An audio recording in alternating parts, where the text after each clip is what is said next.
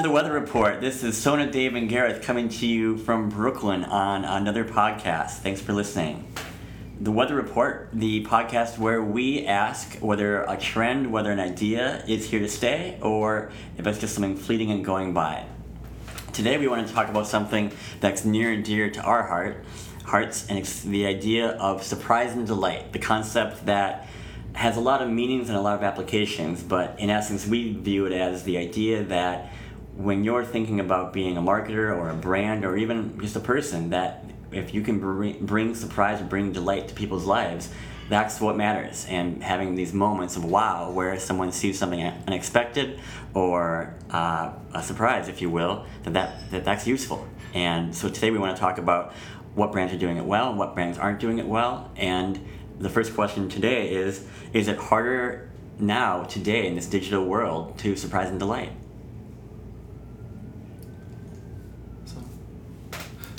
I think Gareth, you can take over. I think a little bit.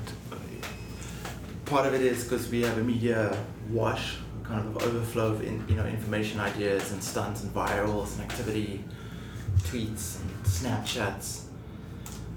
So it's becoming part of the vernacular more. But the stakes are being raised at every kind of time a brand does an engagement or an interactive installation or a intrusion or a meetup or a tweet up, that it's kind of the thing that's been done, that the levels start to rise a little bit. But I think the true value of it's still something simple that can be delightful, like the view right out this window. Do you think too that it's becoming more expected, that it used to be a practice where the right brands was surprise and delight, and it was almost like a hidden tool that they knew how to apply at the right time? And now it's become, like you're saying, it's almost like the norm, right? We all expect hashtag epic sunset, hashtag epic party, epic blank from whatever is happening, that we as consumers expect a higher level of something. If you're going to engage me, if you're going to want some of my time, you better damn well make sure it's worth me going there in the first place. Yes, I think it used to be the preserve of brands, a lot of money and engineering, but if you've seen Improv Everywhere, Upright Citizens, just these kind of public activities or kind of meetups, what do they call them? Mobs. Oh, yeah, flash mobs, right. So ever since that became part of the kind of the visual and the cultural kind of fabric, it's kind of led people to understand it more, and you don't have to have $1 million to get 30 people into Best Buy to everyone wear blue shirts and confuse the hell out of everyone. Right. When I saw, when you see something like that, it's like, that's completely amazing. It wasn't a Best Buy ad, but they could have done that. So there's definitely instances where that's happened, and I think more stunt and virality in YouTube have pushed these kind of absurd things to the fore. So the question, is it expected, really? And I think it's almost, I would say yes at that point, right? That because virality has become a thing that we're all asking for and saying. I think, if you want to go to the extreme of being truly surprised and delighted, like you don't have to do the no pants subway ride, right, to walk into that and be surprised about it. But you can get your Amazon box. You still get excited because you kind of know what's in there, but it's the brown box. It's got that puffy pillow packaging, and then it's the object. There's no emotion there. Like if I sent a box or a candy or a gift as care package to someone, there's kind of nuggets in there. There's like little bits of information. There's a card. There's stuff. There's photographs. There's candies. There's more emotion in there, and the brands just need to think a little bit more like that. It's not cold. It's got to be personal. Does that cost too much? No more than, you could build the cost in. It's just the act of doing it. Right. A card doesn't cost much. It works for Etsy, and you can buy things on Etsy that are really affordable, but because they're so personal, because they're made by a person, you feel that in the product. And you feel that when you get the package, that this is made by someone that had a really good creative idea, and it took its time getting here, but it's here. It's a great point. I think you're saying really that the makers class is rising now because of the idea of delight. We're valuing in a different way than we've ever valued it before. Something that was handcrafted, we're willing to spend the time and say, this is delightful for that reason, where we might have overlooked it 10, 15 years ago. Right, and we would have thought it was just, secondhand thrift store type of thing, and maybe you just didn't. I did see something that was kind of interesting. Was the Sprite Corner store? Oh, interesting. Yeah, in downtown that's running for this month. So if you they did a cool Snapchat. and that's campaign. it was fun. I was surprised, and it's like it's a big brand, and they have things going on. It just sells sodas, right? They have events, so there are brands can do it where they do these kind of things and events or happenings where it can work. So you can have that scale, or you can have the scale where it's the Etsy scale. It doesn't, there's no excess on it. And all Etsy is doing is just creating the network. Like, it's not like they even own any of the products that are being sold or the talent per se. Like, that's the trick to Airbnb and Uber and all these businesses. But it works. You get more. You're definitely excited when you get something on Etsy. Because you see the designer, the creator. There's some big retail that through the J. Crew Jenna connection, you feel like the mastermind behind it, and it does get you excited. And you get a little card, and it's kind of hand packed, and it's got a little ribbon. It's kind of made by a human, basically. I think that's very delightful. And what I'm hearing is that it's about experience, right? Mm-hmm. It really matters when you're saying undoing Amazon, right? If you open up and there is no card, it's just the thing. Mm-hmm. You expect the thing to have the delight for you. If it's Etsy, it's because the experience is the whole entire process. Right. I wonder, Amazon used to surprise and delight us, right? When we first saw all those boxes arriving on all of our doorsteps 10 years ago, that became a thing. More deliveries more often, but they've gotten usurped by everyone delivering everything to us now, where they've missed their opportunity to continue to have the value other than just a box with a smile on it coming their way. But it may be so Amazon's stock price is doing way better than Etsy. So sometimes for a business, what's their incentive is not to surprise and delight their consumers. For something like Amazon, they're making their money. I think their delight is the user's experience is delightful in the sense that you can do one-click shopping, or you have a Prime membership that does everything. So creating less friction is maybe not surprising, but it's less annoying. Still powerful experience though, for certain, and being thoughtful about that. I think so. Definitely. Their experience is definitely, that shopping web mobile experience. I don't think they're really looking at the last mile, but they could. Well, even Uber, looking at their model, that's what's been surprising and delighting for all of us, right? We had such a pain point getting around the city at all hours and the right times and expecting cabs to be there or not be there. They're just delighting us just by being there in the very first place. It's like their services save that. Couldn't you, nowadays, if you were a taxi driver, surprise and delight people by being a better taxi? The candy cab does it daily, right? It's amazing. You could, yeah. Well, I'm sure his business is doing just fine. Sure. How would you know that though? How do you find? I mean, obviously you can get the candy cab to come your way. He's sort of like the Uber now of a taxis, like the one in the fleet, right? How else would you let people know that you're surprising and delighting people to get in your cab? I think the fact that you don't know it's going to happen is the surprise and delight. So I think that's an experience you'll have where you're not expecting it. The true surprise and delight is when I thought I'm going from A to B, I'm walking into this place, so I'm going here, and then this happens. And it's like, wow. And that's the wow that matters, because you will remember that. Right. From the very first time we traveled to New York, we were walking on 8th Street, and some dude just walked by and said, "Hey, yo, take these tickets, great show, I'm out of here." And Heidi and I stood there and we're like, what? Are we being fleeced? What is it? I have no idea what's going on. And it's a comedy show. It's like off Broadway, it was before being punked, but and we looked at the tickets and there was no internet. You had to go to the public library and go log on, or you had to go to Yahoo Terminal in Times Square, so we go check it out. Legitimate show, great run, the show was Stomp.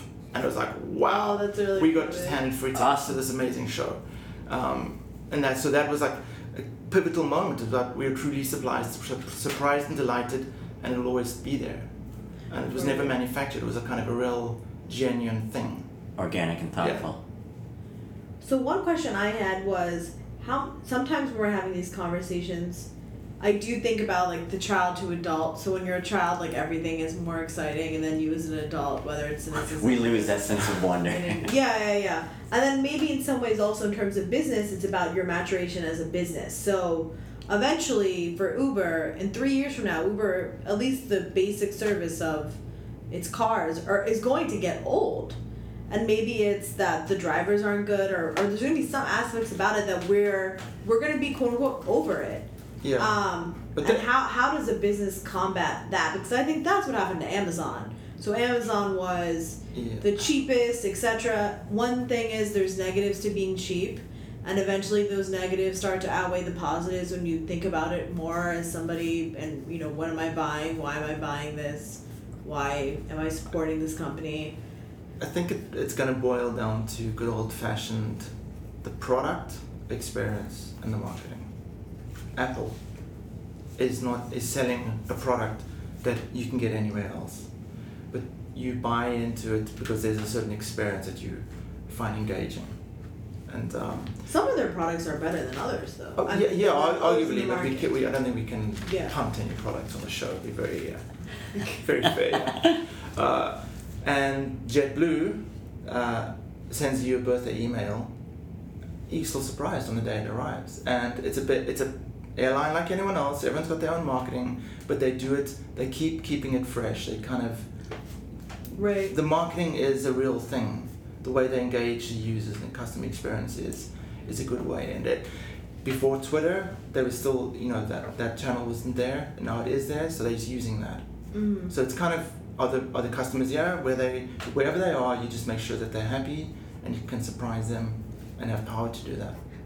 I think you said, Brett, I think the idea keeping it fresh, it really is about a mindset. That you're right, so that from day one to maturation, right, as you become maybe a more established brand or a well-known brand or a brand that has to work on its margins more, sure, understood. How you keep that idea of the voice and the tone that we had our first day out and the way we were when we were 10 Googlers in a room trying to be googly to what they are now. You see Google probably as a good example, saying they're winning some battles and losing others. Some things still feel very googly and some things certainly don't, but those moments when they get it right, they certainly do surprise you and delight you in ways that it's like that feels very much of them. I think same goes for JetBlue. I think same goes for those brands. Understand that experience, and Apple will always understand that the way in which someone connects with their technology and their product is going to matter. Yeah, I think there was I think it was a South by or one of the social media weeks where Nokia did a kind of a giveaway they were just watching people hashtag tweeting and tagging a certain thing, and then they would find them. I think there was an airline that did that as well, the Dutch KLM, where they would have they would interrupt people's social media and intercept them and then reward them, and those were kind of fresh and interesting, but those over time become more predictable. But the point is that they were trying something new. They were doing this engagement. There was a surprising element. So if it is part of your brand voice, it's people they'll always be like, okay, I wonder what they're going to be up to now. Not that there's an expectation, but to surprise someone is always valuable. It's interesting coming off the idea talking about the Sprite corner store. Do you believe that you're now going to expect more from that brand? Obviously, we live in New York where we're seeing you're going to pop-up stores everywhere. Like the flagships are always around. It's a great media town to be able to run these things. Is Sprite on its way up then in that way, or is this just a one-up that they did because they could? I wouldn't know. Yeah. I mean, they certainly have a lot of voice. I don't know. Expression, for sure. For sure. I think Sprite knows that it has to get that teenage boy at that certain time, and that you're not going to drink Sprite for the rest of your life, so it better attract that it's very demo. Yeah, very constantly. skate, very basketball, very urban, very kind of punchy. Yeah. In a way. Well, It's fresh. It's fresh. I think it's the thing what Coke They cannot had a do. really good Because soundtrack. I think as the company, Yeah. Coke the brand couldn't go that way, and Sprite is big enough to go in that kind of way where it could do that.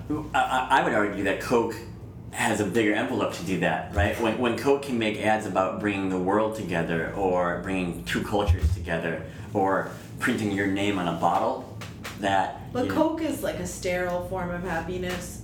Like I know it's happiness, it's connection, but Sprite is more for a certain tribe.